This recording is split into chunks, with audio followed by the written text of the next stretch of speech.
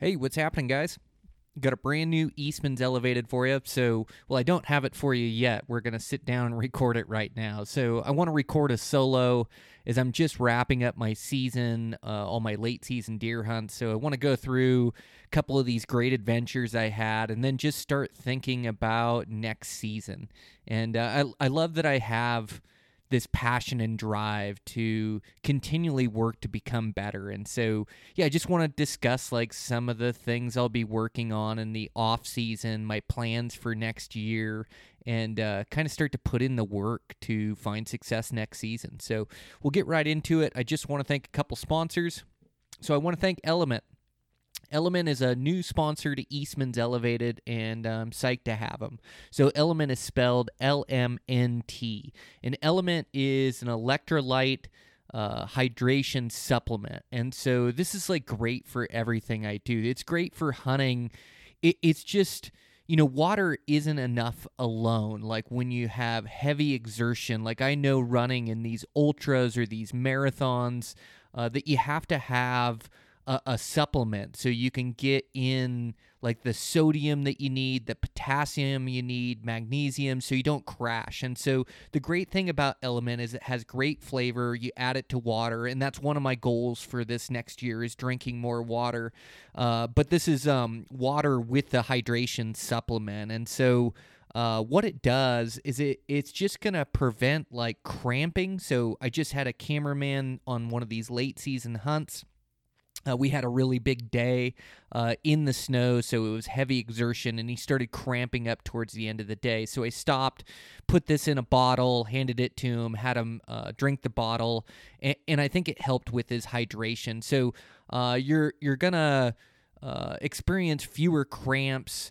Also suffer fewer headaches because you're going to keep hydrated. And hydration, to be optimized in the mountains, you have to have correct hydration. And so this is just going to let you hydrate with less water, which is great. So it supports fasting, supports a low-carb diet. There's no added sugar. So that's another one of my goals for the next year is trying to cut out more of my sugar.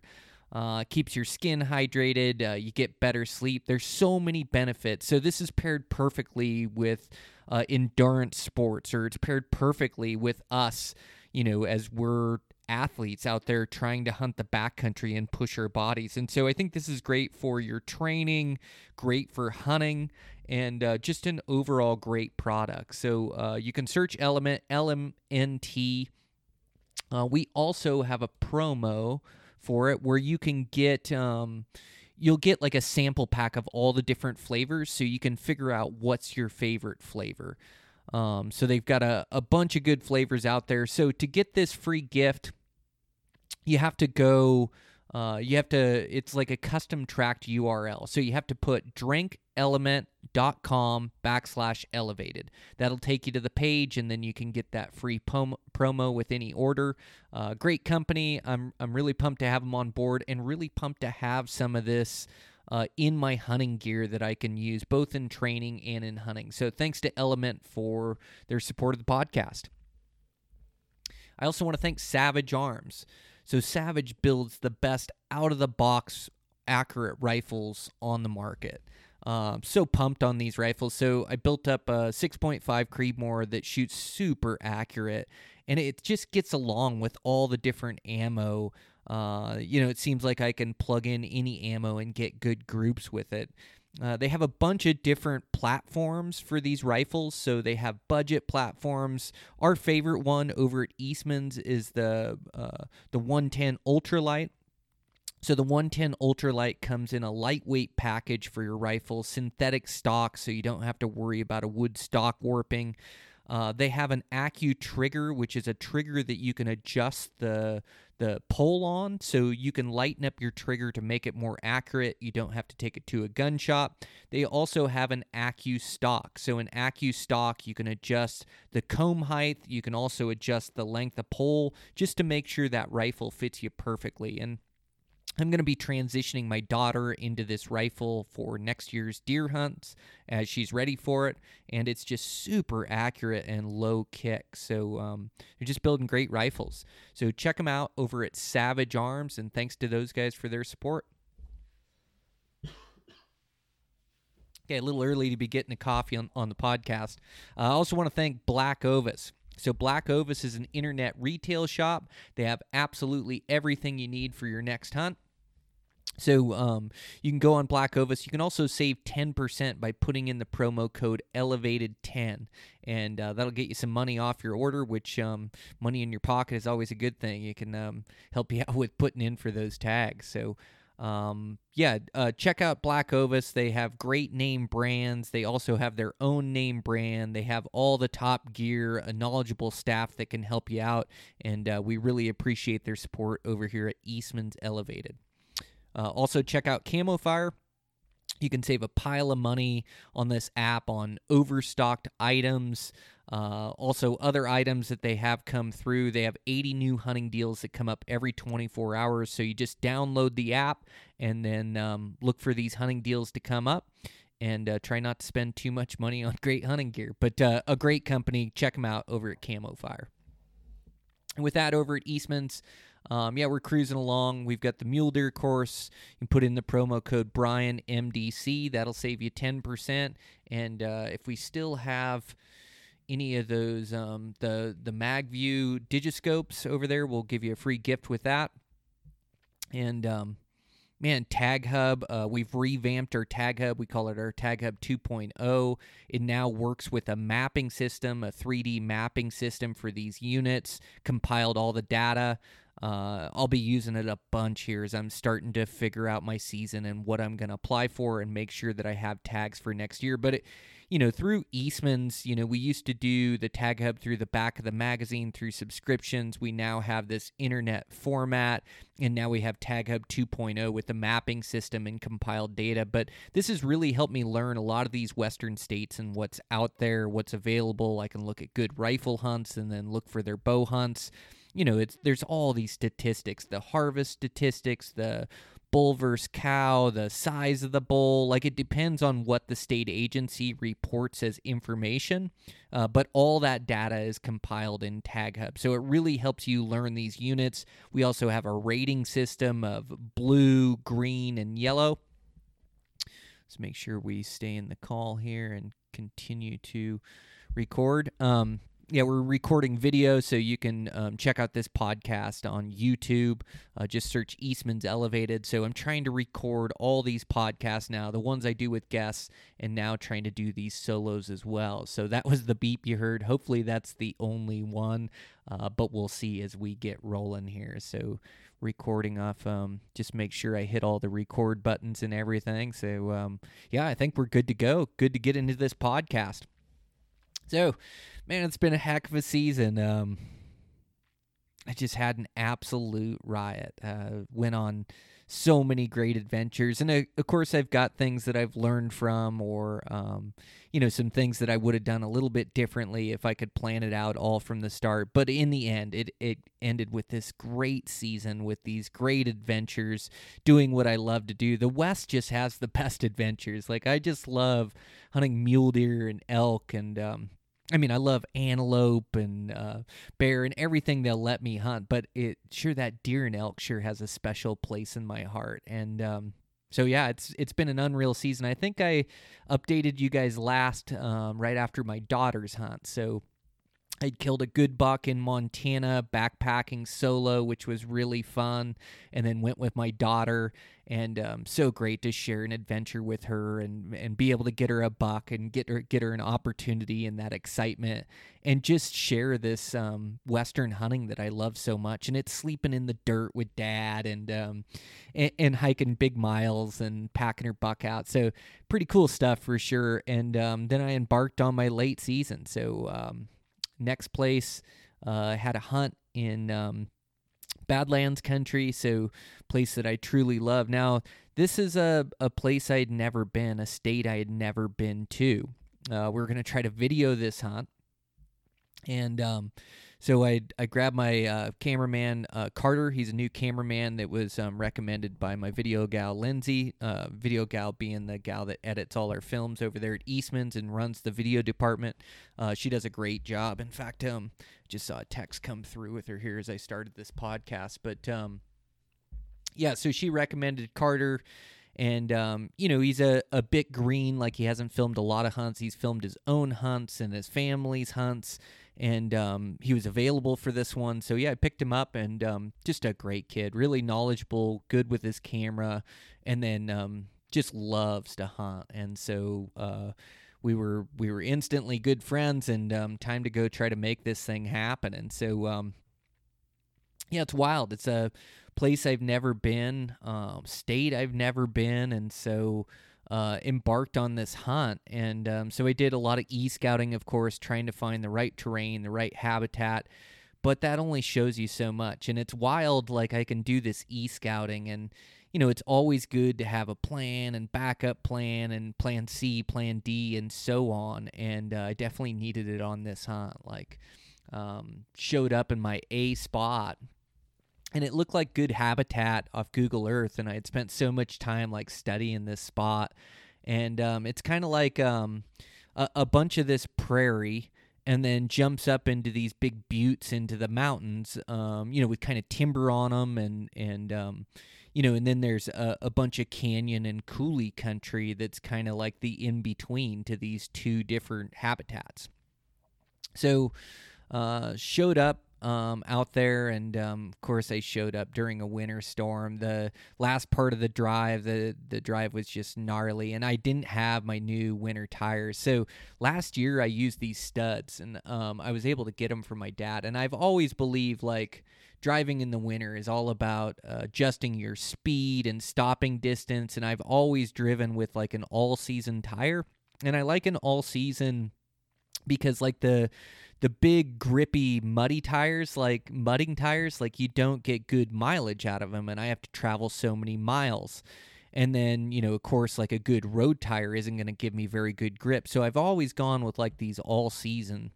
But there's these conditions that I hit where it's just this glaze ice or sheer ice on a roadway, and also snowy condition and things where, I have 4-wheel drive and I'm able to get around in places. I carry chains with me.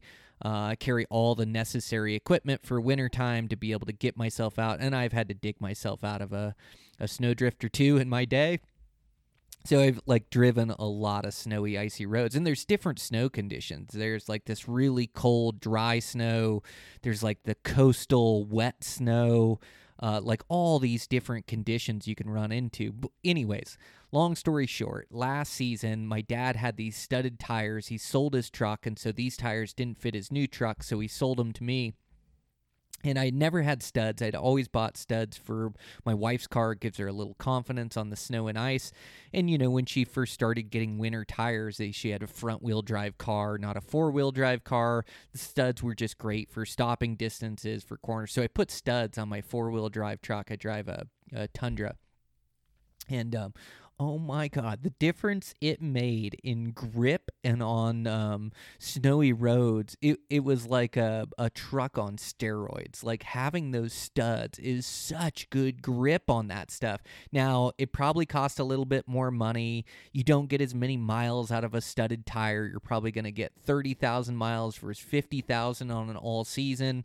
And then you got to have a summer set of tires to switch out to. So it's a bit of a pain. But then I look and see, like, what's my life worth? And there's some of these icy conditions where I'm traveling, 6 hours, 7 hours. Like this trip I'm talking about, I think I had an 8 or 9 hour drive. And then with snowy or icy roads, that can quickly turn to 11 or 12 hours. And I've seen it on the highway with just semi-trucks jackknifed. In fact, there was a couple semi-trucks wrecked on this drive. So anyways, long story short, I've gone to these studded tires, and I was going to get them put back on my truck, and I went to go get them put back on, and the studs were worn down so thin that my tires guy is like, man, it isn't worth it. You're not going to get another winter out of these. You should order some new ones. So long story short, I didn't have my new tires. I had my just my summer rubber tires on. I do have my new tires now, and they are wild. Man, the grip on those things is just insane. In fact, I just took them on a late season hunt where I had snowy, icy roads. I had big mountains, like slick roads, and they just performed flawlessly. They're just amazing. But anyways, for this trip, I had rubber tires, which took us about 10 or 11 hours. And, part of my challenge this year has been, trying to balance my time. It's having this commitment to these homeowners and getting these houses done and having to do all the carpentry. It's also like, man, I've just been burning the candle at both ends for as long as I can remember. And it wasn't quite as bad as last season, like trying to build my personal house in my free time.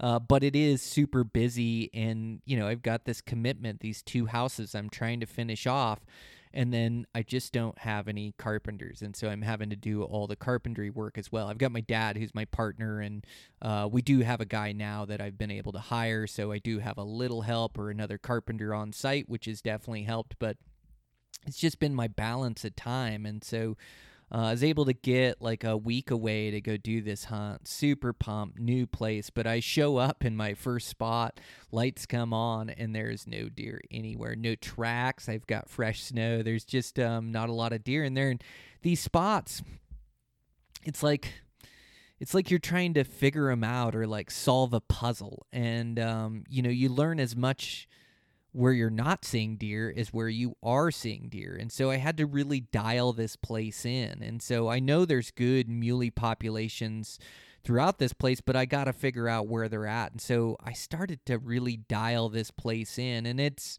tough at first when I check my A spot, my B spot, there's no deer around, and I'm just not in quite the right habitat. And what I finally started to dial in was, they weren't down low in the ag or in the flats, and they weren't really up high and in the mountains either. They were kind of in this mid-terrain of this canyon coulee country, and then they really liked these coulees or these canyons, and then there was God, it wasn't aspen. It was like a stunted cottonwood that would sit in the bottoms of these draws that would give them some cover, some sort of deciduous tree that would lose its leaves. So it didn't have any leaves on it, but it provided cover for these deer and also would allow them to get out of this wind. And so I started dialing it in. It took me a couple days to start figuring it out, and it didn't help that it was gnarly winter conditions. So,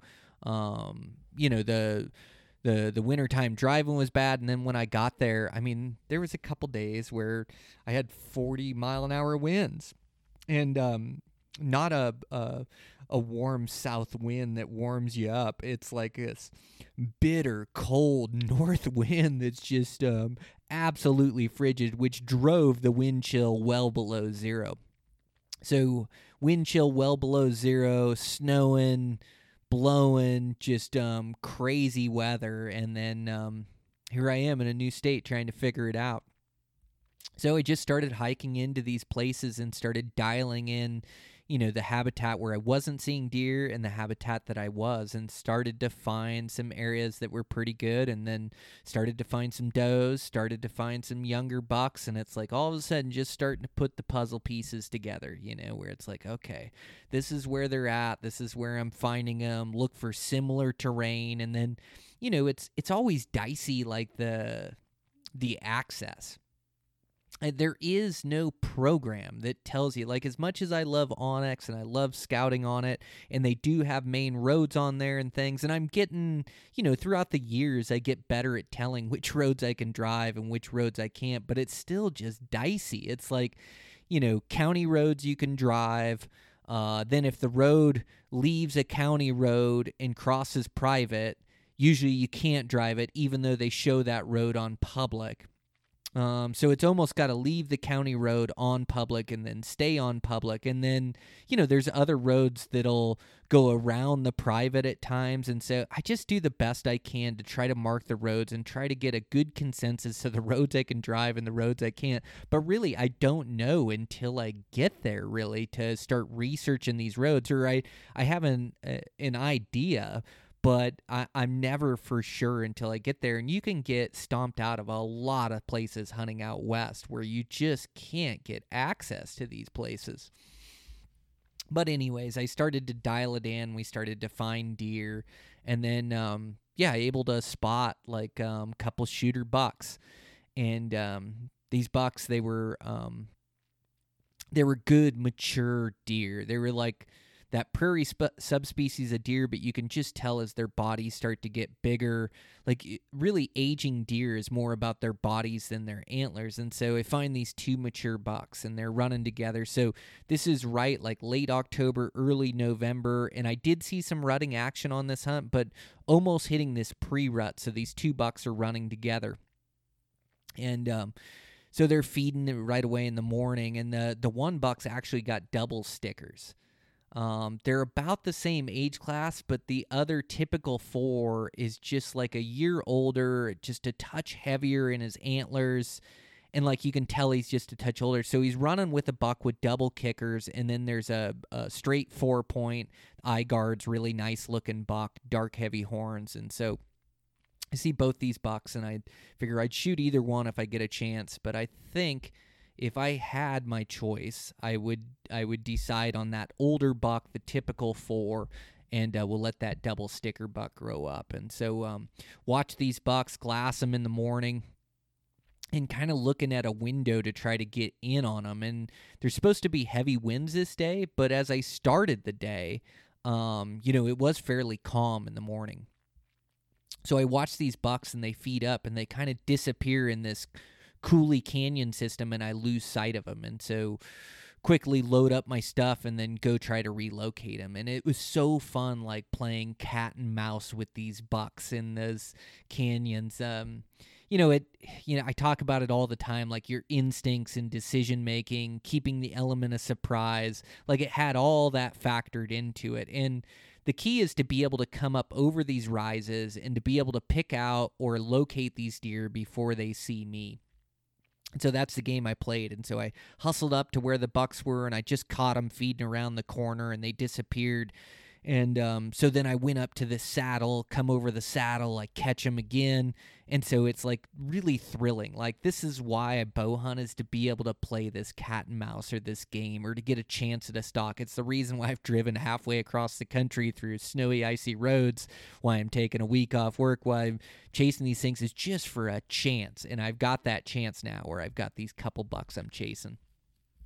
And so I see him down there, and I at one point, I think the bucks are going to head up at me on the ridge, and so I hustle up the ridge, and I come over the top again, and I locate them again. And no, they're not coming at me. They're just feeding in this little sage bottom down in there. And so, I'm playing the wind the whole time, and there's really no approach from where I'm at. I'm not that far away. I'm like maybe 150 yards, maybe even 125, but there's no approach.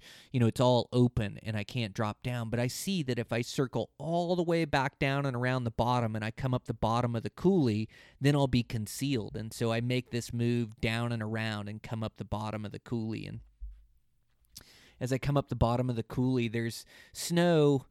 And it's not crunchy yet. It's fresh snow, but it just like makes this squeak under my feet. And the snow is a double-edged sword for a bow hunter. I really prefer dry dirt. Like, I like the snow because deer stand out a little bit better. I can see tracks. I can glass them up. But that squeak just kills me for trying to get close. And also, once that snow starts to get icy, it's like, man, they can hear you coming from a half a mile away. Sometimes I've had to like leave a hunting area or quit hunting because the snow is so crunchy I can't get close. And I've also played it where, sometimes that snow will warm up in the afternoon and get soft, and then the snow is fairly quiet. But there's always an added noise with the snow, which is like this added difficulty for a bow hunter. Now, for a rifle hunter, snow's great. It gets the deer moving, and, I definitely don't mind hunting in the snow. It does take so much more effort to get around. Like, even a couple inches is a little bit more effort, but once you start to get to a foot or a foot and a half, I think it takes like 3 times the exertion to go, like, say for a mile, it takes like 3 miles worth of exertion in the snow just to go a mile. It takes so much out of me. But, it's like I can't really control the weather. I've got a week to hunt, and I've got some snow, so I'm going to hunt. And when it gets like that too, it is just about being patient and trying to catch the bucks in the right spot where you just come over the top of a ridge line and have them there, or, you just have to play the game a little bit different. So I circle around through the bottom. Those bucks are feeding, and I'm totally concealed by this like micro ridge line that's in there, and I know they're right over the top of it. So I'm trying to sneak, and it's not just me; it's me and Carter, my cameraman. So there's two of us squeaking in the snow, trying to get inside a bow range, and like I just start to get to where I'm going to come over the top, and I see these bucks coming across, and they come across the micro ridgeline, and they cross in front of me, and they cross like actually in my bow range, kind of quartered away, but they're just walking, and I don't have a chance to range, to draw, to try to stop them.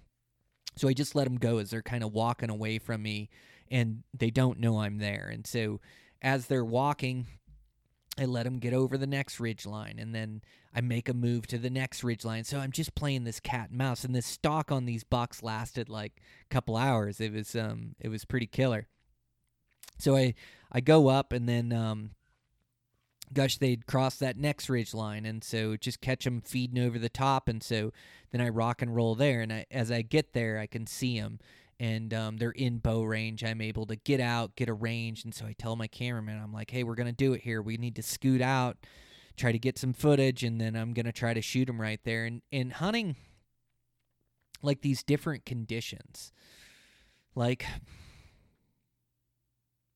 I have this advantage that I shoot year round, that I have been so diligent and disciplined with my bow to be able to obtain this really good accuracy. And what I've been able to also obtain is like this long range game, right? And out west, I don't hunt with a rifle. I hunt with bow only. And so hunting with bow only, like, I have to be able to hunt these places and hunt them effectively and know that I can get into range. So hunting in these conditions, in this snow where I've got this squeak under my feet, hunting this open terrain, like hunting these different locations, I do have this feather in my cap where I know I have a pretty good long range game, where if I sit on my shot, I can execute an accurate shot. If I've got a good range, that I can kill this animal in an extended range. And, I'm not talking about, shooting way the heck out there across the football field or anything like that. But,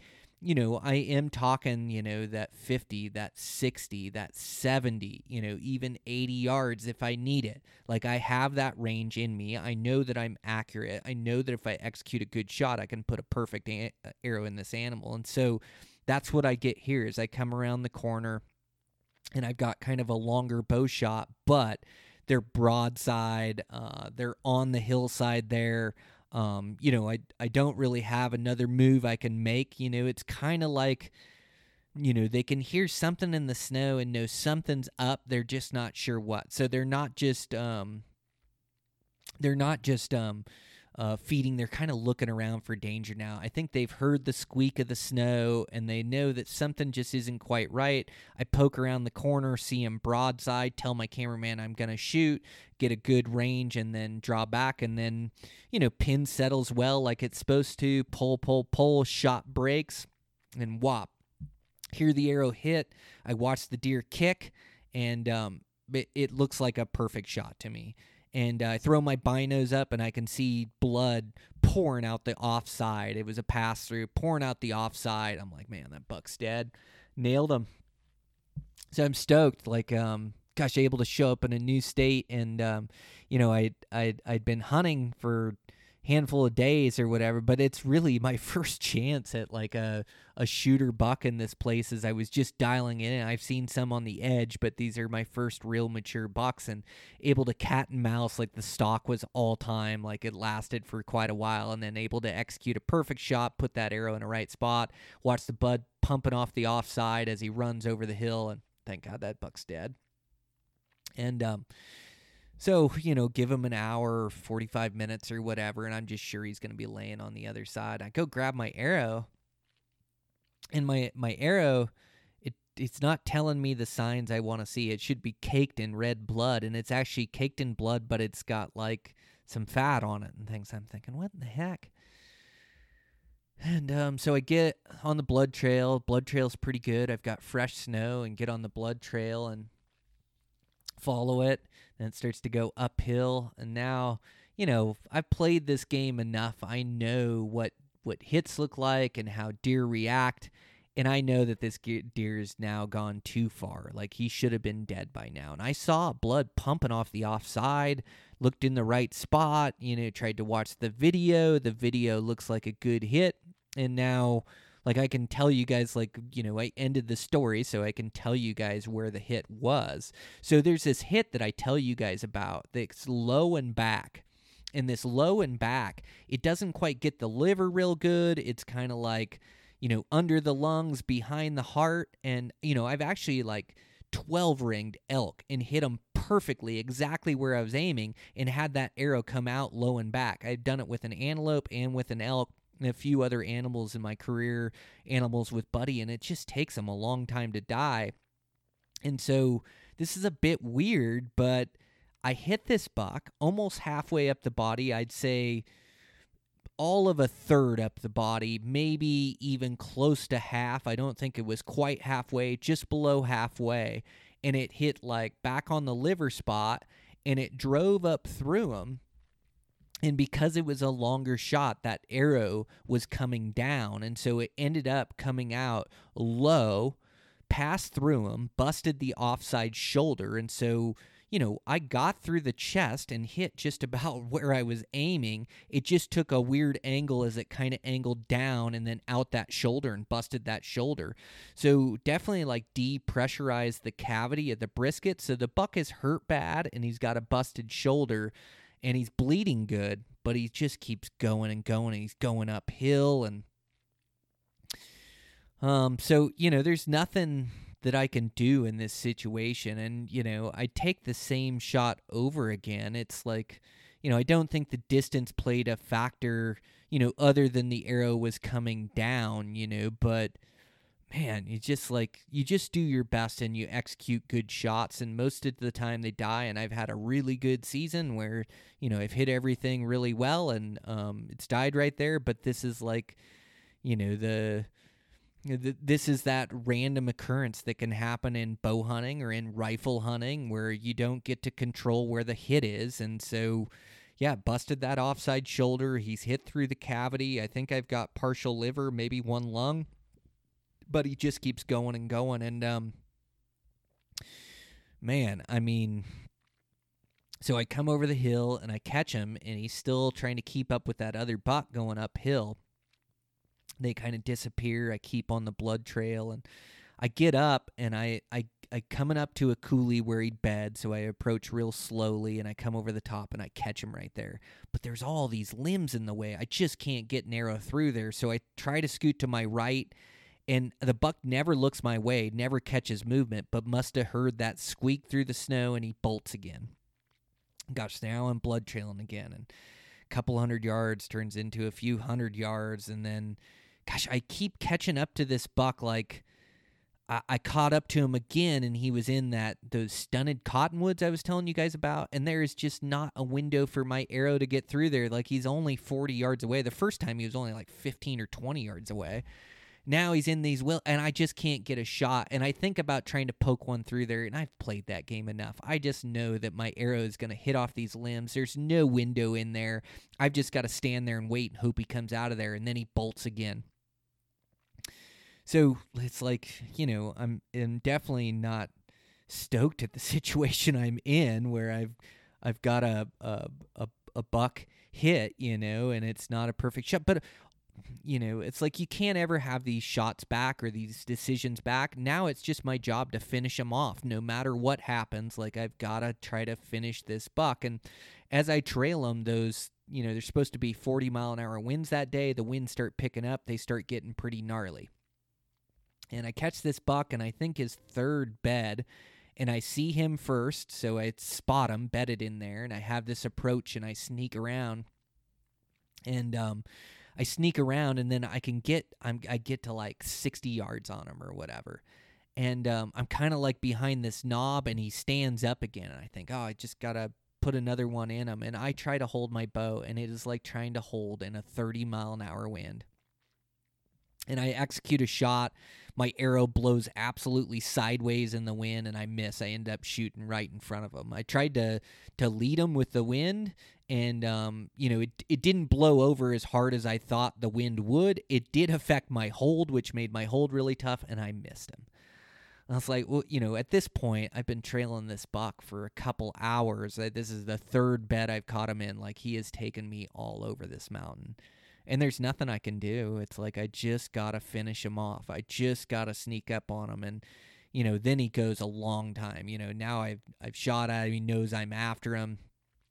And just keep trying to make sense out of the blood and out of the tracks. And he mingles with other deer tracks. And I just keep after him. I mean, I'm like a wolf or a coyote. I just will not let it go. As long as I've got blood, as long as I've got this deer's track, I will follow this thing until I finish him off. Like, whatever wherever that happens to be, however long it takes, whatever it takes. Like, I've got to finish this buck off. And so I finally, missed him that time, trail him again through the bottom. Just trail him all over. And finally, I tell my cameraman, I'm like, hey, there's two of us making noise here. He had looped us all the way back around towards the truck. I'm like, it's freezing cold. It's blowing 30 miles an hour. Like, I think I've got a better chance if I just go at him solo. I'm making less noise. Like, right now, the film is not my priority. The priority is getting this buck killed and finish what I started. Like, you go warm up in the truck. Here's the keys. I'm going to continue trailing this buck until I get him down. I'll call you when I get him down. So now it's just me. I'm quieter, sneak, around. And not that he was making a bunch of noise, just two people. And finally, I think he's going to bed in this draw. There's a bunch of trees. I can kind of get a feeling when he's going to bed again because I'll come into these trees, and he's obviously hurt. But, I just don't, like, you have to make these decisions on a hunt. It's like, do you leave the buck and let him sit for a few hours or throughout the day and die and then go take up the blood trail and follow to your dead deer? Or do I have to get another arrow in this buck? And at this time, I don't know exactly where the hit is. I know the hit's, like, I have a feeling it's in that brisket, and I know the offside shoulder is busted, but I'm not sure where that arrow went or the damage that it did. And so from my assessment, I know that shoulder's busted. I think I've got to get another arrow into this buck. Like, a shoulder injury isn't going to kill this buck. Now, in hindsight, maybe that liver shot would have done it. He would have died throughout the night, could have followed his blood trail. But at the time, I just think I've got to get another arrow into this buck. So I finally trail him to this draw where I feel like he's going to bed down, and I really slow down. Now I've got some wind noise that, hides my approach. And, I'm able to just sneak and come up over the top. I don't see him in there. Your mind starts to wander and go, maybe he's not in here. And finally, like, I catch his antlers right there. And so then when he puts his head down, I'm able to move a little bit more over the rise and just expose a little bit more of his body. And I'm just, like, slow playing this thing. Like, I spent 15 minutes within 10 yards of this thing, like, just trying to get up over the rise where I can get an arrow. And now my angle isn't great as he's bedded away from me, but I do just need to get another arrow in this buck. I've jumped him out of his bed 3 or 4 times. Like, I missed him. Like, I got to get another shot into this buck. And so I'm able to angle a shot, like, down and into him. Like, I didn't, Texas heart shoot him or anything like that, but my angle was a pretty tight window where I actually had to drive it, like, down through his body. And that's exactly what I did. I'm 10 yards away, so I'm able to execute a really good shot, able to put another one in him. He rolls over, and then he actually gets up, sprints, and then dies, I don't know, maybe 20, 30 yards away or something like that. So, oh, man. It's just, like, it felt so good to, like, close it out, and I just feel bad that buck had to suffer or that I couldn't make that quick, clean kill that I wanted. But bow hunting doesn't always happen the way we want it. Like, these circumstances happen, and what are you going to do? Just give up and go home? Or you trail that buck, you get another arrow in him, you finish what you started. And so, I am proud of my effort. I wish the first arrow would have done its job. It was not a bad shot on the first arrow. It just took a weird angle through him. And maybe it glanced off a rib. Maybe it was the downhill from the longer shot, or like that downward trajectory. Or maybe it's just circumstance. And I tell you guys, that low and back hit is a tough one on animals. But I am proud that I was able to trail him up, finish him off, call my cameraman, and just really enjoy the day of processing the buck. And happy for the meat, happy for the hunt, happy to learn a new spot. And then the best time to learn these new areas are right during season. So this is a state I'd like to hunt in the future. We take care of this buck, and it's like, well, I've got the week.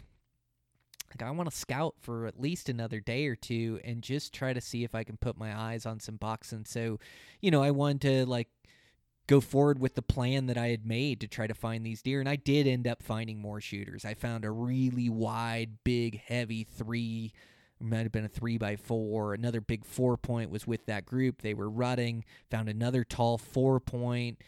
So I was able to find some nice bucks, and then able to further my knowledge in these places. So if you can ever scout during the hunting season that you plan to hunt, it's such a great time to learn an area, learn where the deer are. And so I was able to further my knowledge in that place, and we'll probably go back and hunt it again, and stoked for a real good, heavy, mature prairie buck. And so stoked. It's and really that caps off my late season. I talked about my early season, I had a couple hunts that one regret that I located, one of the biggest deer I've chased in the last few years, one that's pushing that magical 200-inch mark, and I had 3 days to hunt because I had to get back to film an elk hunt. I got construction work, had a hunt previous to that. I was just booked a little tight, and it's really one of my regrets from the season is not being able to give that deer more effort. Knowing what caliber that deer was, I should have put off the elk hunt. I should have spent as many days as it takes, and I learned my lesson. I'll do that in the future. And to kill next level bucks takes next level effort, and that's next level effort in scouting and in hunting. And I can't expect to go kill a 200-inch deer with 3 days worth of effort, And so, anyways, I talked about. I got on here and talked at my lowest low of the season when I had failed on 2 muley hunts back to back. I had elk hunted with my cameraman and had done 6 or 7 days and was unsuccessful. And I got on here and I told you guys, hard work pays off. This effort will pay off. I have worked on my skill set all year long. I'll get my chances, and I'll put good arrows in these animals.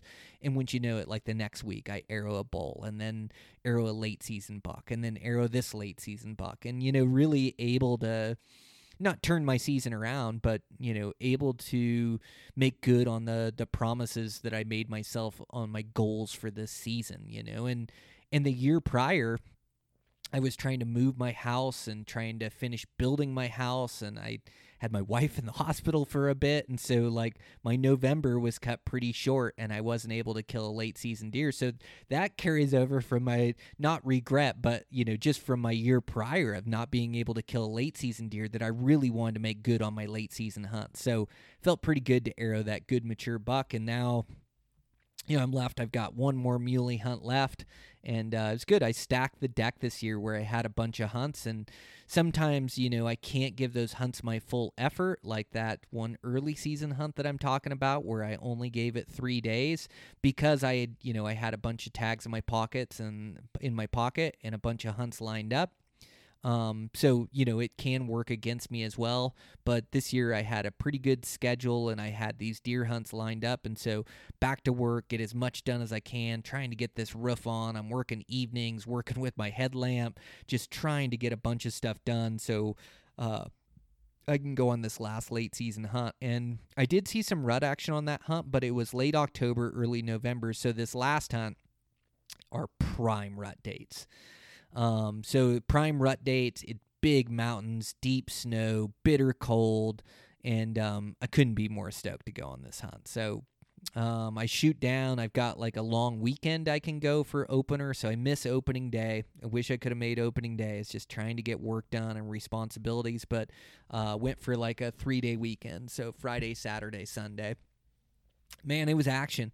It was great to see a good, healthy population of mountain deer. They fared well over the winter. I saw all different age class of bucks, and then also saw these does with fawns, and it was dry dirt, which is so nice. It's dry dirt is way better for us bow hunters than snow. It's like snow just makes it more difficult, and I can't control the conditions. All I can do is hunt my hardest with what I'm dealt. But I've got some good conditions on this one, dry dirt, and able to find a shooter. Like, gosh, I found one. I haven't spooked many deer this year, and I made pretty good on my stalks, but I was hunting down this ridge line that I really like. In this ridge line, I was spotting deer over to my left, like in those stunted cottonwoods. I'm not even sure. I think that's what those trees are. I'm going to have to look it up after the podcast, or maybe you guys can correct me on here. It's not, definitely not aspens, but like these stunted. Oh, no, I'm sorry. So it is stunted cottonwoods where I'm hunting in the Badlands, I believe, is what they are. And then these are aspens on this new hunt that I'm talking about. So sorry for the confusion, but these are aspens. The aspens lose their leaves, and then these deer are in the aspens. So as I'm hunting down this ridgeline, I can kind of glass up all these deer in these aspens, and I'm just hunting my way down. And this is where my mistake came, is like all of a sudden I hear this deer bounding, and I can see like this basin down below me, like 200 yards. And I think that's where I can hear the deer bounding. And so I like hustle to the edge to like catch sight of the deer to see if there's a buck chasing a doe or see what kind of deer they are. And as I kind of hustle to the edge, like that 10 yards to the edge, I spot like this giant buck that's looking at me at like 30 yards right there, and then he bounds off. So my mistake was when I first heard the deer bound, I think that deer had like heard me walking, like, or heard something, and he started bounding, but then he stayed frozen right there, and then I hustled that 10 yards to the edge and exposed myself. I thought he was like 200 yards down below me from where I heard the noise, so I spooked that buck. He was like a really good, heavy shooter, and I think he was just like a tall 3, and I would like to get a better look at him, but pretty sure he was a shooter, and I'll shoot a big, heavy 3-point. Like, all I need is age and mass and a good frame outside his ears. Like, I know what I'm looking for in a shooter, what gets me excited, and it's, unit dependent and, also season dependent, whether I'm hunting early season or late season. But this would have been like a good representation for this unit. And I'm pretty sure it was like a big, tall 3. And I did chase a 3 on this hunt. So dove way down into this spot and had to go for it. Like I say, cramped up my cameraman the one day. He did really good, but we just put in a big day and went for it with a lot of climbing and that, and found this big 3-point. I played the game with him quite a bit, and it's just like circumstance. It's these mule deer have such keen instincts that I'm not going to kill every one I go after. If I catch the right one in the right spot, sure, it can come together. But yeah, just circumstances where, not that I'm trying to force it, but with muley hunting, I hunt pretty aggressive. So see a buck I want, and it's like, go make a play down to where he's at, and then I adapt to the situation which I'm given, because they're constantly moving, may not get a chance at that buck the next day.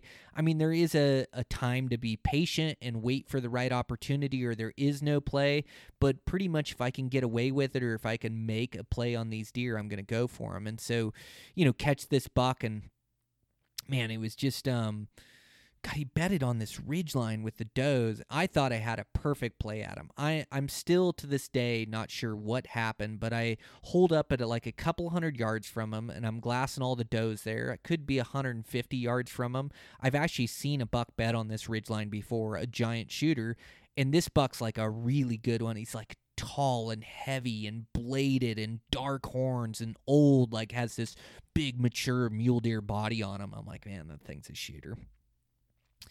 So he's on this ridgeline, and I hold up 150 yards. I haven't exposed myself, and like I don't think I spooked him. I think the buck ran over into the does. The does got up, and then he started chasing does, and then they just start relocating out of this ridgeline, and so they just start making their way around the hill, around the basin.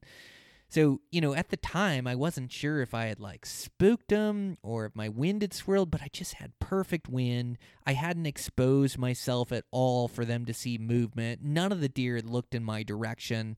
I just don't think I spooked him. I think that buck got into those does and chased him up, and they went around the corner, and so Then I like went over the top to go cut him off and come over the top, and then there's another buck that I hadn't seen. That's like one of the crazy things about rut action is there's like multiple bucks, multiple does. It's just action and excitement. So come over, there's a great big 2-point chasing a doe. I thought it was him at first, and then it wasn't. And I roll over, I look for him all the way to the right, can't find him. I kind of like, and this is one of the great things about muley hunting and hunting these bucks. Like, I've developed this like sense of where these bucks are headed or what they're going to do. And I'm not right all the time, but I've got pretty good intuition of where these bucks are headed, where they're held up at. Like, they got to be somewhere, and how they move through country. And so, like, a lot of times I'm losing sight of these bucks, and I'm able to go, okay, I think he went around this corner. I think he's around this side hill. That's exactly what I did. When this buck disappeared, I'm trying to like theorize where this buck went, where he's going to end up. And I was spot on. I couldn't find him to the right, went over to the left, and then I'm like, okay, we need to come down off that knob and like sit off that knob and kind of just glass around and see if we can pick him back up. And as I'm working my way to the knob, I get like 150 yards away from the knob. Maybe I'm 200 yards away from the knob. And all of a sudden I see a buck. I go, oh man, freeze right there. He doesn't see us. And so hold up and kind of sit down in the grass. And one of the mistakes that guys make too is as soon as they see a deer or an elk, they squat down, and then the deer or elk sees that movement and then they're on to you. But if they're not looking at you, then you do want to get sat down so you don't have this stand up humanoid profile, where they can pick you out even though you're holding still. So he was able to look away. We were able to crouch down and then just watch him off this knob. And it's that big 2-point again. He had circled back around this knob, and he rolled up. I thought he was actually going to roll by us in bow range, but he rolled just out of bow range or whatever and rolled up by us. And now we're here. We've got a good visual. I can glass a bunch of this country, and so I start glassing around. So that buck really held us up from getting to that knob, but I'm, 200 yards from it or 180 yards from it. I start glassing around, and then all of a sudden that big 3 shows right up on that knob with some does. If I would have made my way down to that knob, or if I had, wouldn't have seen that buck or spooked that buck, I mean, who knows what would have happened. But if I would have been sitting off that knob like I wanted to, that buck would have walked right by me in bow range. But nonetheless, he's on the knob, he's rutting does, and when these bucks are really rutting, they like stop feeding. They just, all they do is they either chase does or they stand there and look around for other bucks or other does or danger, whatever they're looking for. And that's the case with this buck. He's not feeding at all. He's just looking for does or just rutting so hard. And so I wait, his does kind of feed there, and I have to give them about 15 minutes, and they make their way over the rise. And so then I hustle down over the rise, and I cut him off and get behind him. And he's like, I can see him down there. He's in bow range, but he gets behind some trees, and then the does keep working away from me. The buck works away from me. So now I'm in this cat and mouse. And the cat and mouse is really what I love, So I'm able to move like after they roll over a rise, or after, I've got some cover, some trees in my way, and I'm able to make my way down and able to keep the element of surprise and just keep trying to get into these deer. And I finally get down into this big aspen bottom. Figure they're going to bed in there. And so I get pretty close, and then I'm just glassing in the aspens, and I pick out the does, and I'm able to sneak within 60 yards of the does. It's pretty tough shooting lanes in those aspens, but I've got a couple different shooting lanes where if that buck comes in one of those shooting lanes, I can kill him. And then, man, I don't know how long I sat there 60 yards from those deer, maybe 40 minutes or so. Finally, one of the does gets up, and she starts moving like away from me in those aspens, and then I see the buck up, and he doesn't come through my shooting lane. He kind of chases that deer and rutting that doe, and they kind of get into this thick timber and this thick cover. And so I kind of figure, well, they're in this thick cover. I don't want to go in after him and blow him up in there. Like, we'll just back up to the vantage point. We'll grab a good vantage point. We'll use our glass. We'll pick him out tonight when he comes into an open park, and we'll go down and kill him. And so we get up to a vantage point. I actually glassed up quite a few other bucks. Like, I was seeing 5 to 10 bucks a day, maybe even a touch more. And I did glass up 2 other bucks with a doe. Pretty good spot. The one was a 3-point, and he was big and heavy and wide. He just didn't have like good front tines. I mean, he was probably like just under what I wanted to shoot, but he was big and old, which is what I look for. So I hemmed and hawed at that buck for quite a while. I got him in the scope. They're bedded in the perfect place. They're just quite a ways away on another ridge line, and I kind of hem and haw whether I should make a play, and I think, no, I should hold out for that real big 3 that I was chasing. Like, that one was a good buck that I know I'll be super stoked with if I can kill. I should pass this buck and give him another year, or let him grow a little bit. And so I pass up that buck. And, I did pass quite a few bucks this long weekend. Man, I'm trying to think. There was another 3x4 that I spotted that was like right on the edge. He just wasn't quite mature enough. He wasn't big and heavy. And I actually had that buck a couple times. I had him that morning. I spotted him by himself. And then that evening, I spotted him coming into some does and could have made a play on him and decided not to. And, it's always the challenge with these hunts is like finding a buck that you're stoked with, like with the right age class. And that big heavy 3 was definitely it. So I sit up there till evening. I glass. And I was able to pick out some different deers, a 1-horn 3-point that was just rutting like crazy, that all over the hillside. So, I'm definitely seeing deer and seeing bucks. I just like, that's the one shooter I'd seen in the area, that big heavy 3. And I never see him come out that evening. So with, like a half an hour left of light, I'm like, well, we should probably hunt our way back. And I just come over top the ridge and start coming back behind me back to the, we've got a long ways to go. Like, I don't even know how many miles we got, how much climbing we have, but we're going to be hiking a lot in our headlamp. We got in there. We left 2 hours before light to get in there with our headlamps. And so we've got at least 2 hours of headlamp work plus whatever light we have left, probably 3 hours. We've got quite a ways to go. But I come over top that ridge line, and that buck had circled all the way back again behind me. Like, talk about peak rut. And, man, I kind of spook him there. Like, not kind of, I did. He saw us. Like, we came over the ridge. I had glassed that basin throughout the day and throughout the evening, and I had seen a couple does in there. I watched them work out. I watched the 1-horn 3-point come in there and grab a doe and head out, and it's a fairly open hillside. I just thought I had everything dialed in there, so once we packed up with a half an hour left of light, I was just rolling country and going to get to that next ridge and then glass. I knew where some does were. I was going to check them out, and I came over the top, and there's that dang buck in that bottom, the one I wanted to shoot. It circled miles all the way around me and ended up blowing him up. Spooking him, he goes over the hill, never to be seen again by me anyways. And so we roll, like, it started to snow, and I was up high on the mountain, and the roads get really gnarly up there.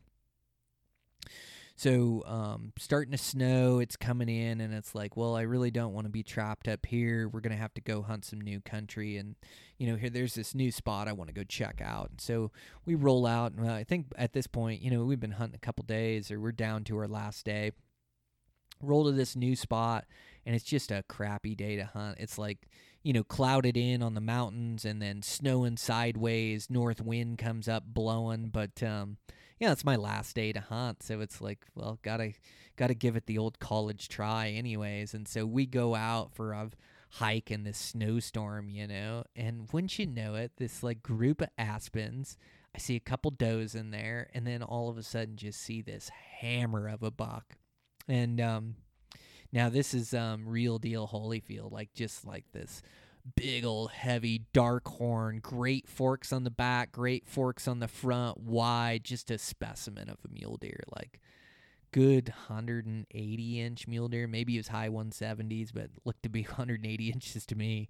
Just a great buck, but it's a snowstorm blowing sideways, and he's chasing these two does, and they go up over top, and I try to cut him off. So I get on the backside of this draw, and I'm hustling. Like, again, it comes down to those instincts of trying to know where these deer are going to go. So I know these deer are going to head towards the saddle, so I'm dang near running trying to get to this saddle, and I was just late getting there. They pop over the saddle, exactly where I thought he was going to come, and he's 120 yards or whatever. And so They come over the saddle. All I can do is crouch down and watch them. They don't know I'm hunting them, and then they disappear, and they're in this other draw. And so, like, they just disappeared. I don't know when they've stopped, where they're going. I don't know where they're going to end, where they're going to bed. But I come to the next draw, the next big draw, and it's like a big draw with sage in the bottom and some aspens on the side. I'm like, man, this looks like where he's going to bed. So I start looking over the top. And this is the right approach, is to like look over the top and glass down in this drainage and try to glass them up as I expose myself. But the problem is my wind is bad. It's like trying to blow up the draw or almost into the draw. And the farther I go up the draw, it's blowing. And it's like, well, I can't have my wind wrong and give him my wind if he is in here. So I can't look over the top like I want to. I got to go cross this draw low and then get on the other side and then glass back on the other side of this draw. At least then I have my wind right, but it's fairly open. So I go down, I cross the draw, I start coming up the side, and I'm glassing, and all of a sudden I see two deer stand up. I thought, oh no, it's these two does, and they've kind of caught me. Now my approach isn't great on this draw. I'm pretty exposed now. You know, I should have been able to glass them up in their bed, but these mule deer can just disappear laying in the sage. And part of this is just like being aggressive, as this is my last hunt, and then I've got to head home, and I've got to come back to the unit. And so I'm just trying to do everything I can do with this buck located late morning, snow blowing sideways, and I jumped the two does. Now, the buck sat there in range, there was just no shot through the sage and that. And he tried to just lay low and let the does run out. And like he was just going to lay there and not do anything. And so, you know, I'm actually able to get a range and kind of see him, but there's just no clear shot. And eventually he bolts. And then I spend the rest of the day looking for him, like go over two more draws, try to glass the draws, snowing, blowing sideways, coming back. It's just like it stings when the snow is hitting me in the face. But, yeah, and I come back and I actually glass up a buck. I thought it was him. Glassed up a buck and a bunch of does, or at least a handful of does. I think I saw 3 does in there. And I thought it was him. I just caught a glimpse of him through the aspens. And so I made a play down on him, got down in there, got to 30 yards and saw him, and it was like a big 2x3. It wasn't the big 180 that I had seen. And I thought it was the same buck, the glimpse I got, but passed him at 30 and then bailed out of there. But I've got this new spot to hunt for the next week. And so I go home, got to get some more work done, and then start plotting and planning and getting ready. And now I'm going to have like a handful of days over there, like 5-6 days. And I'm going to have my buddies over there. And so I'm stoked. But while I'm gone, the epic snowstorm hits and dumps about 1.5 feet full of snow. So I can't get up high in the mountains again anymore. And I can get to the spot where I saw that 180. So I show up there, you know, drive half the night and show up there. I'm sorry, I didn't drive half the night. I drove daylight through the snowstorm, and I got there with an hour left of light, and it was snowing and clouded in and couldn't see much. So I went for a walk in there, and it was kind of like still hunting, and definitely saw some tracks, but I picked out a couple does, but that was it. I only had about an hour before it was dark, and then slept. And then the next morning, get up, and I couldn't like the night before I'd hunted it, there was so much snow, 1.5 feet, it just made it tough to get around. So I thought, well, I'm just going to go check out some other areas. And it was clouded in that next morning. So just in the clouds, couldn't glass. So I figured, well, I'm going to go check out some other areas, see if I can't find some deer. So I ended up hunting another day or so. Oh, yeah. On another day, went into one of my favorite drainages, kind of where I chased the big 3, but came in from the bottom because I couldn't make it from the top anymore, and just grabbed this master vantage point in there. I think I'd seen 5 or 6 bucks that day, but just nothing I wanted to shoot. But it was really fun as I was putting on big miles in the snow up into the mountains, up into the spot. And just kind of hunting around, but then I returned back to that spot I had found where I'd seen the big 180. He was just on my mind in there, just trying to find that big one. And So, I'm trying to learn this place from scratch. So I grab a good vantage point in the morning and catch a doe in a spot. And then same spot that doe was, I catch a buck and I look and there's like a bunch of heat waves. It's one of those mornings where it's like 0 degrees or 5 below or something. It's pretty bitter cold, but there's a bunch of heat waves coming up and I just see a real tall buck and I see he's got dark, heavy horns and a big body on him. And I don't know exactly what he is, but I figure, well, I got one located. Better make a play. And so I made a play, still just a pile of snow, and he was way up at the top of the mountain. So it took me a while to get around. And once I got around, I just tried to grab a vantage point of where he was, and I actually caught him and his doe bedded on like an open sage hillside. And I get out the scope and I look at him. And, I can see him a little bit better. I just still can't tell if he's quite there or not. I tell he's tall, heavy-horned. I'm like, man, is he's a 4 on the one side, 3 on the other side. Doesn't look like he's got the biggest forks, but God, he looks heavy and old, And so I decide I'm going to make a play on him that I think he's a shooter, and I'll make my final assessment when I get in close. It was a big climb up the mountain through the snow, but I'm able to climb around. He's bedded in the perfect spot with this doe if he just stays there. And a lot of times they don't stay, but this one did. As I snuck around and then come over the top and I catch his horns right there. And he's like 48 yards and he's bedded and he has no idea I'm there in the snow. I've snuck right up on him. It's cold as all get out. Like I had to have on my gloves or fingers in my pocket, and I had to wait for him to stand for about 45 minutes. And I glassed him with my binos and just look at him, and I'm like, man, he's got heavy bases, he's got eye guards, and man, that 3 side, he's really bladed on his 3rd, he's really heavy, he's outside his ears, he's tall, like that's a shooter. And so it's definitely a buck I wanted to kill. And he's with that doe. Eventually that doe stands up after quite a while, and she kind of feeds around. I'm like, anytime now.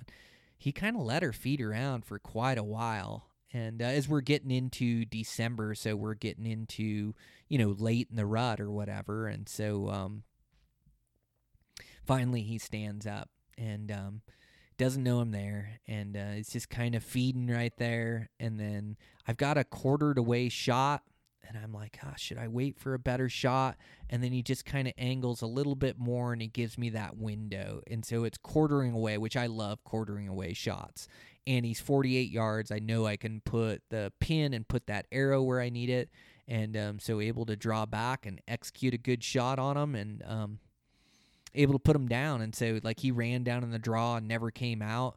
I didn't hear that thud of the arrow like I normally do. I was pretty sure I hit him. My execution was just flawless. I mean, it's 48, settled my pin, pull, execute. Like, he sprints off, but I didn't hear that arrow hit, and I didn't see it hit. But I'm sure I've nailed him, and then I didn't see him come out of the draw or out of the bottom out of there. So, like, I'm sure that he's down in there and dead, and that I've nailed him, and sure enough, down in there, and put a good shot on him, angled quarter way, exited out the far side shoulder, and went in about the last rib or so like a good quartering away shot, able to finish him. So, oh man, it's just been a heck of a season. It's just so fun to embark on this. I think I had 6 or 7 days hunting down there in that unit, able to chase some great bucks around. Really stoked with this one as he's heavy and old, and just a great buck.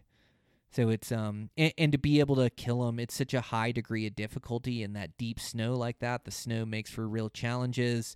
I'm getting into post rut, and so I was happy to capitalize on the opportunity when I found this buck, opportunities weren't going to come real easy in this unit during this time frame. So stoked with the buck, and pretty much wraps up my season. I got an invite to go on a cat hunt, which is like more watching the dogs work than it is like archery skill set, but I hear it's like a good adventure and I've never done it. So like I may try that out. So I've got a buddy that's invited me. So I may go do that to kind of wrap up my season, but I think that's about it for me. But it's been such a full season and such a great adventure, and I've been able to, like, mule deer and elk are just the coolest animals to hunt, and if I could just do that till the day I die, I'd be a happy man. But it gets me thinking about next season and the prep, and I really had ideas. In fact, I'm gonna have to get on and record another solo for you guys, like just about my plans for next season, like man, just what I want to do. And it didn't take long. I started training pretty good here towards this last hunt, and now that I've been finished up, so really been training pretty good for the last 2 or 3 weeks, and really, I've like tried to really think about what I want to do next year, what I want to accomplish, and so, my goals for next season is to still hunt these animals that I like in the West, the deer and the elk, like is the funnest stuff. But I think also, I'd like to have more time during the hunting season. And, I had great time and went on a bunch of adventures this year and like really no regrets. But, there are like that early season deer that I found that I only hunted for 2-3 days. If I could have given that thing 10 days, I could have killed a 200-inch deer.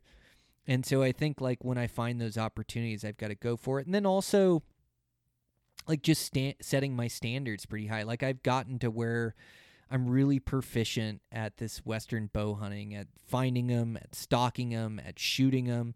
So, that means that my goal animals can go up. And, the fun for me is making plays and bow hunting them and playing this cat and mouse game. And so it's not like I want to look for a world record and never kill an animal like just that animal. But I think I can set some pretty high standards on myself. And if I eat some tags along the way, I eat some tags. But I think I can kill some real giants, and not, I'm happy with all the animals I harvested this year, and I love the meat, and I've got to fill my freezer every year.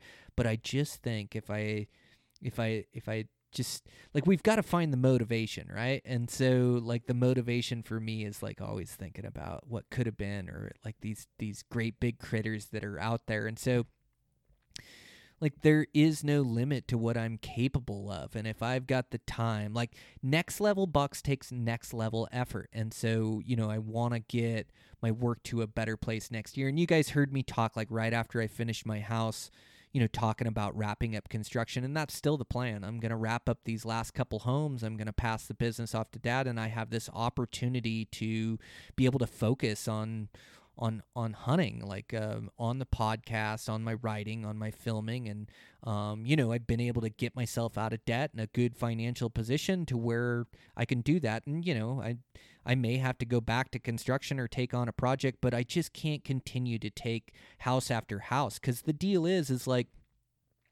I get my time to hunt, but I have like this responsibility to these homeowners when I line up these jobs that I'm going to get their job done in a timely manner. And so it's really tough to take off, and I take off and I make it work. And, but it just doesn't, I don't, it's not the same leadership when I'm gone, or the same responsibility, as I feel like I've made a promise to these clients, and so I've got to watch out for their best interests and make sure things are getting done. And the job just doesn't get managed like I manage it. And when I'm responsible for everything and have promised these homeowners a quality house in a timely manner, and it's not getting done that way, like I feel the pressure. And not that I have ever slipped on my responsibilities or what I do, but I feel the pressure during hunting season. That's why I could only hunt for 3 days. That's why I can only go for 4 days. And then I'm having to send emails and texts and keep into communication and line up this sub.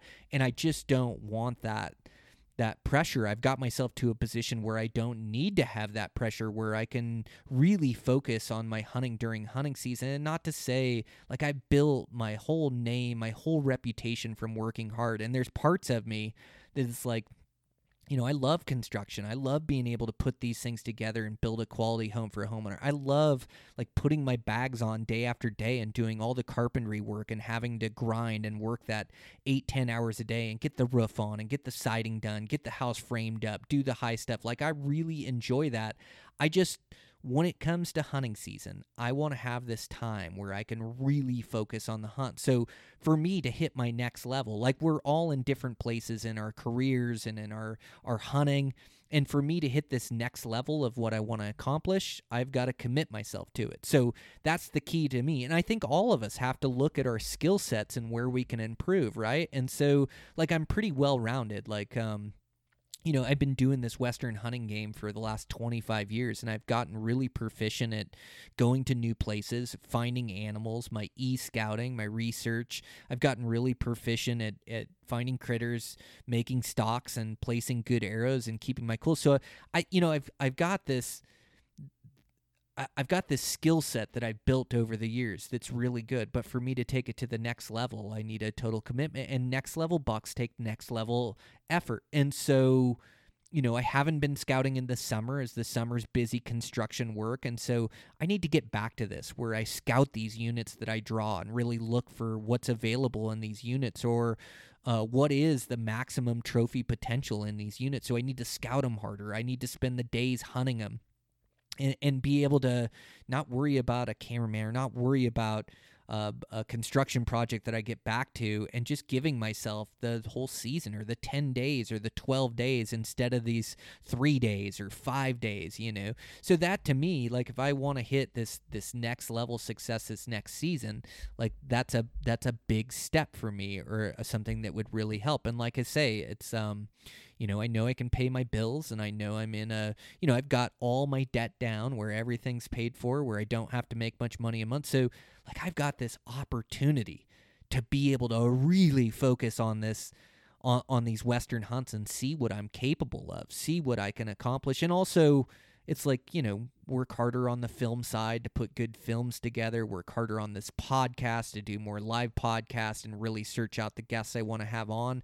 And also, just not be burning the candle at both ends. Like, and we all keep busy. We all have busy lives. But just the juggling of life for me is, especially doing a personal house, but, just trying to run 2 houses, and then, having to run 2 podcasts, having to do the writing, having to do all the bookwork and ordering and lining up subs on these 2 houses, having a family, trying to not miss any of my daughter's volleyball games or basketball games, trying to go on family vacations, just trying to, like, I get in my workouts and my runs and I shoot my bow.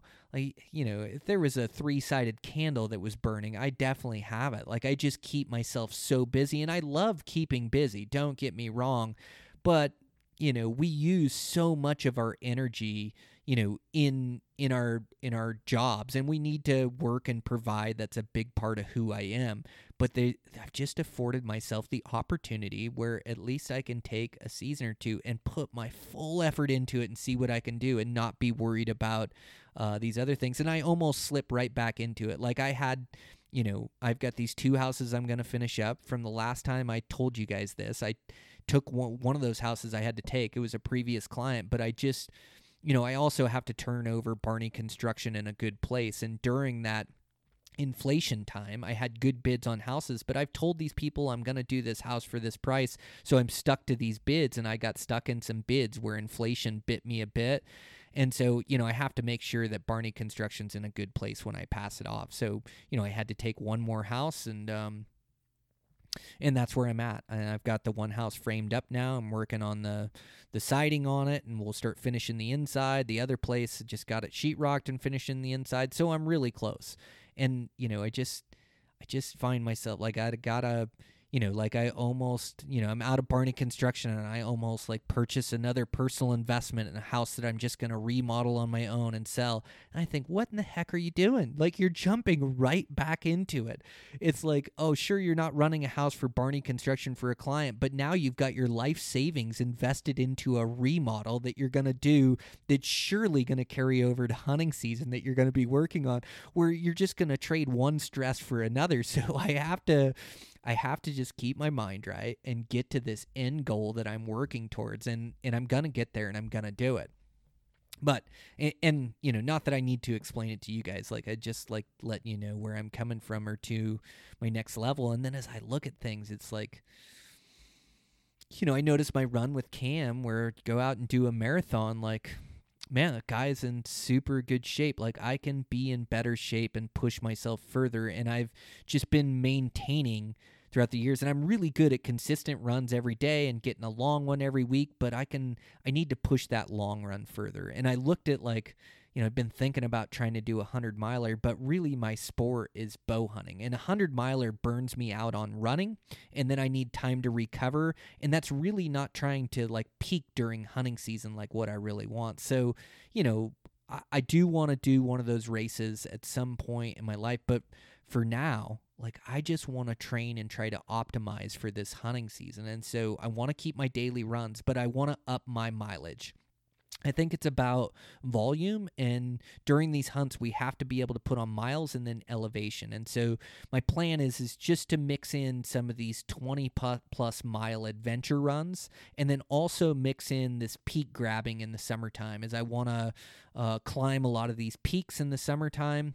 Where I go do 5,000 feet of vert, 7,000 feet of vert, 10,000 feet of vert, and make it a whole day, 20-plus mile run, and just push my limits of what my body's capable of to be able to give more. And so that's like one way that I want to improve. And, like, I'm always talking about these different facets of hunting that I work on. Like, it's just a base principle for me where I can look at these different skill sets, and I'm definitely not short on any of them, but I think I can improve all of them. And it goes for my shooting as well. Like, I've been working with this lift, man, and this new lift bow is just shooting and getting great performance out of it. So yeah, I mean, I really want to work with this bow, and part of the bow, what I want to do, like, I'm always shooting really well and accurate, and I've been able to transfer my good shooting in animals. I think where I can take it to the next level, shooting more indoor this winter. I've got my indoor range. And then I think as well is just making sure I keep this tune in this bow. I do notice that my strings start to stretch throughout the season, and I start to lose a pound or two off my bow. I want to be more diligent about keeping that really good tune into my bow. And the strings are good, don't get me wrong. And I've toyed around with it. Like, I almost shoot so much that I'll shoot out strings. And, during damp conditions or all the hunts I get on, I just noticed that those strings start to stretch. And I pulled, this bow that I just finished this hunt, and it was shooting so good for me. Like, there was no reason not to trust it. But I pulled it back, and it was like 58.75 pounds, or 68.75 pounds. So almost 69 pounds, but that bow should be at 70 pounds. It was when I set it up. So I lost 1.25 pounds out of it. Now, didn't make a difference on any of my cuts or any of my shots, but that it's just something that I want to be diligent about, is making sure that I keep the tune in my bow, and then just really working on my shooting to build that confidence in that bow. I've got a new bow. I've got to build a relationship, and all these successful hunts come down to making a shot. And I pride myself on being able to make them, but you're just not sure where that shot's going to come from, or how far, or when you're going to have to make one to, and especially like setting my sights on these trophy class critters. Like, it'll come down to making a shot, and I just pride myself at being clutch in those moments. So definitely want to work on that. And then, yeah, the mental side, I really want to use these long runs as far as, like, being able to push what I'm mentally capable of, or using these peak grabs, like really pushing myself to my limits, really getting strong mentally, and then just keeping this goal in mind, during the hunt, and, really working hard towards a goal and trying to accomplish it for this next season. And I think also, it's like I got to get back to my scouting ways and spending time in these units. So even this last unit I hunted, it's a wintertime rut hunt, but I would like to go down there in the summertime and figure out where some of these roads and accesses and vantage points are, and just learn it, spend a few days in country. And it goes for any of these hunts I draw. Like, the more time you can spend in these units, the more you learn them. And, I'd like to try to hunt elk in a couple different states next year. Like, I love September elk during the rut. It's just as good as it gets. And I'd like to try to kill a personal best bull. And, I think scouting's going to be a big key to that. Like, being able to go down and scout and find these different places and canyons and vantage points, and having these options. So, I just want to put forth the effort and be as good as I can be. And it was just such a good season with so many good adventures. Like, I am so pumped on what I was able to do this year and the places I was able to go. And I mean, that's the goal every year, is to make every year better. And so I got some pretty big shoes to fill after 2023. It was a really good season with a bunch of good adventures. So now I got to start planning 2024 and really looking into the tags I want, the hunts I want to do, and then also just more time, map research, like burning the candle at both ends and having so many things to get done. Sure, I spend my time e-scouting and plotting, but I just want to be more intentional with color coding my Onyx marks this year, with spending more time on Google Earth, which really going through and plotting down in a notebook every hunt, my different options and where I think I'll camp and different vantage points, really scratching all this down and then putting it to use in scouting. Like I say, next level bucks take a next level effort, and I want to put forth that effort and see what I can accomplish for next season. So I'm so pumped. And I think it's a matter of like all of us looking at that. So, I think, right now, I'm back to training and I'm running and doing my upper body stuff, and my body just performed flawlessly this year. I'm really happy with the way everything works. So, I don't need to totally change it or change my program. Just want to do a little bit more commitment. And I think it'd be good for all of us to look over our hunts this year. And where we failed, why did we fail? Was it our shooting? Was it executing on animals? Well, okay. So if it was shooting and executing on animals, we need to spend more time behind the bow. We need to spend more time learning our tune in the bow, more time shooting 3Ds in the summertime. We need to shoot with pressure on us. So shooting leagues, shooting in front of guys, shooting for scores, like just looking at it and how can we improve. Now, did we go through the season and we didn't find a trophy animal to go stock? Okay, then we need to work on our tag application, and we need to work on our map research, and we need to work on our scouting and finding these quality critters so we can give ourselves opportunities. Or did we see the animals and we tried to stalk them and we fell short? Okay, we need to hone our instincts. We need to find some hunts to do this spring where we're getting stalking. We need to look at early season antelope hunts. We need to look at some doe hunts where we're furthering these instincts and really sharpening them, so when we get to our deer and elk season and we get an opportunity at these animals, we make it happen. Like, you see what I'm saying? As we just look through our season and look honestly. Like, don't let your ego sugarcoat it. Like, just look at your season and look where you failed or where you can be better. And maybe you're like me, where you've got a really good, well-rounded skill set where it's like, gosh, I can't really point to anything that went wrong. I had a great season. I had opportunities. When I did get shots, I made them. Like, maybe it's just improved in all facets, like what I'm looking to do. It's like and really we should all be looking to improve in all the different skill sets. But sometimes there's like a weak link in the chain, and if you have a weak link, like, backcountry bow hunting will expose it. And so if we really work on that weak link and we problem solve and figure out how we're going to do it, or maybe it's like me and you need more time, and it's like, okay, well, I need more time. And a big part of my yearly goals too is like, I'm going to take my family on a vacation and spend quality time. My daughter's got a bunch of basketball games coming up. Like, I want to spend Thanksgiving. I want to spend Christmas with my family. I've got my daughter coming home from college. That's a big part of my hunt success plan as well, is making sure that I'm spending time with them, making sure their cup's full. So by the time I get to hunting season, they give me the same support that I can absolutely send it and go for it.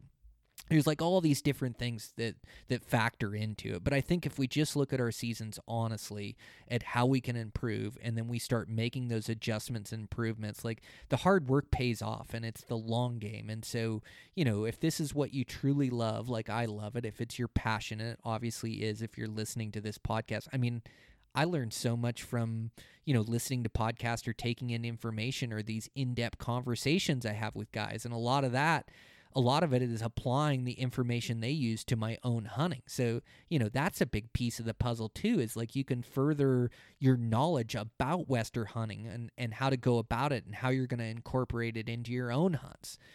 Man, it's like so fun. Like, we found our passion, something we truly love, and to really sit and think about how we can dial it in, how we can get better, how we can improve. it just makes for this meaningful, fulfilling life, And so, like, I just couldn't be happier in the place in life where I am, and I owe a lot of that to backcountry hunting, as it's taught me so many lessons that I apply to my business and to my family. And then, when I have something that I love truly this much, I'm willing to put everything into it, and so makes me a better person throughout the year and just keeps me happy. Like, it's nice to have goals and have ambition and keep myself in good health. And it's like another part of it is like the nutrition. And not that I'm heavy, I keep myself in good shape. But I do think, I can shave 3 pounds or, whatever. I just think I can, I've kept a good weight. Like, I actually read a little bit more off the scale because I think I've been putting muscle on or whatever, but I don't have much fat around my belly or anything. But I do think I can cut my weight, or I think what I can do is have a little bit better nutrition. And so I've already got good nutrition. Again, I don't need to throw anything in the dumpster and start over. I just need to continue what I'm doing and make little tweaks and adjustments. And so for my diet, just like cutting down on more sugar. Like just cutting more sugar out of my diet, eating real food, eating good meals. My intermittent fasting is working really well. Like I really think that my body will switch fuel sources seamlessly from my own fat to the carbs, and like it runs really well. So I just some small tweaks to it, and I'd also like to do some of these longer fasts, like the 60-hour fast or the 70-hour fast, where it's supposed to be really good to get rid of damaged or like damaged cells or like cancer-causing cells. They say these long fasts are.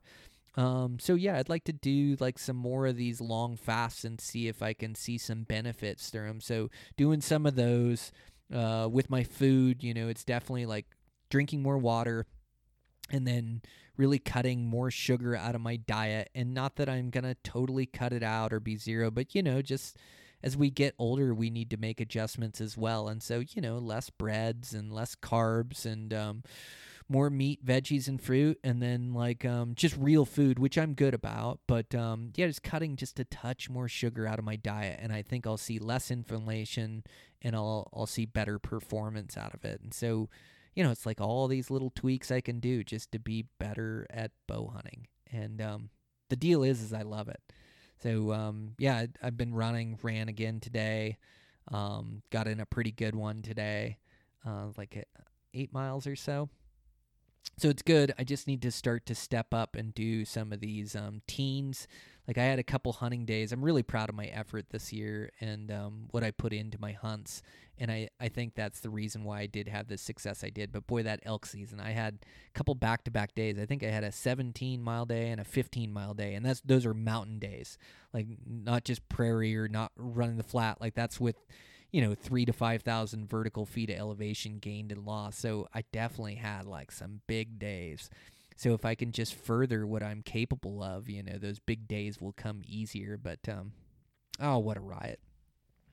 All right, I've been talking long enough, rambling long enough. Thanks for listening, and boy, if you made it to the end of this one, an hour 30 minutes of me rambling about my hunts and around next season. Thank you. Appreciate you guys more than you'll know, and really cheering for your guys' success. I love to see you guys work hard and accomplish your goals and have the same passion that I do. So thanks again for listening in, supporting the podcast, and thanks to our sponsors of the podcast. And with that, I'll check in with you guys next week.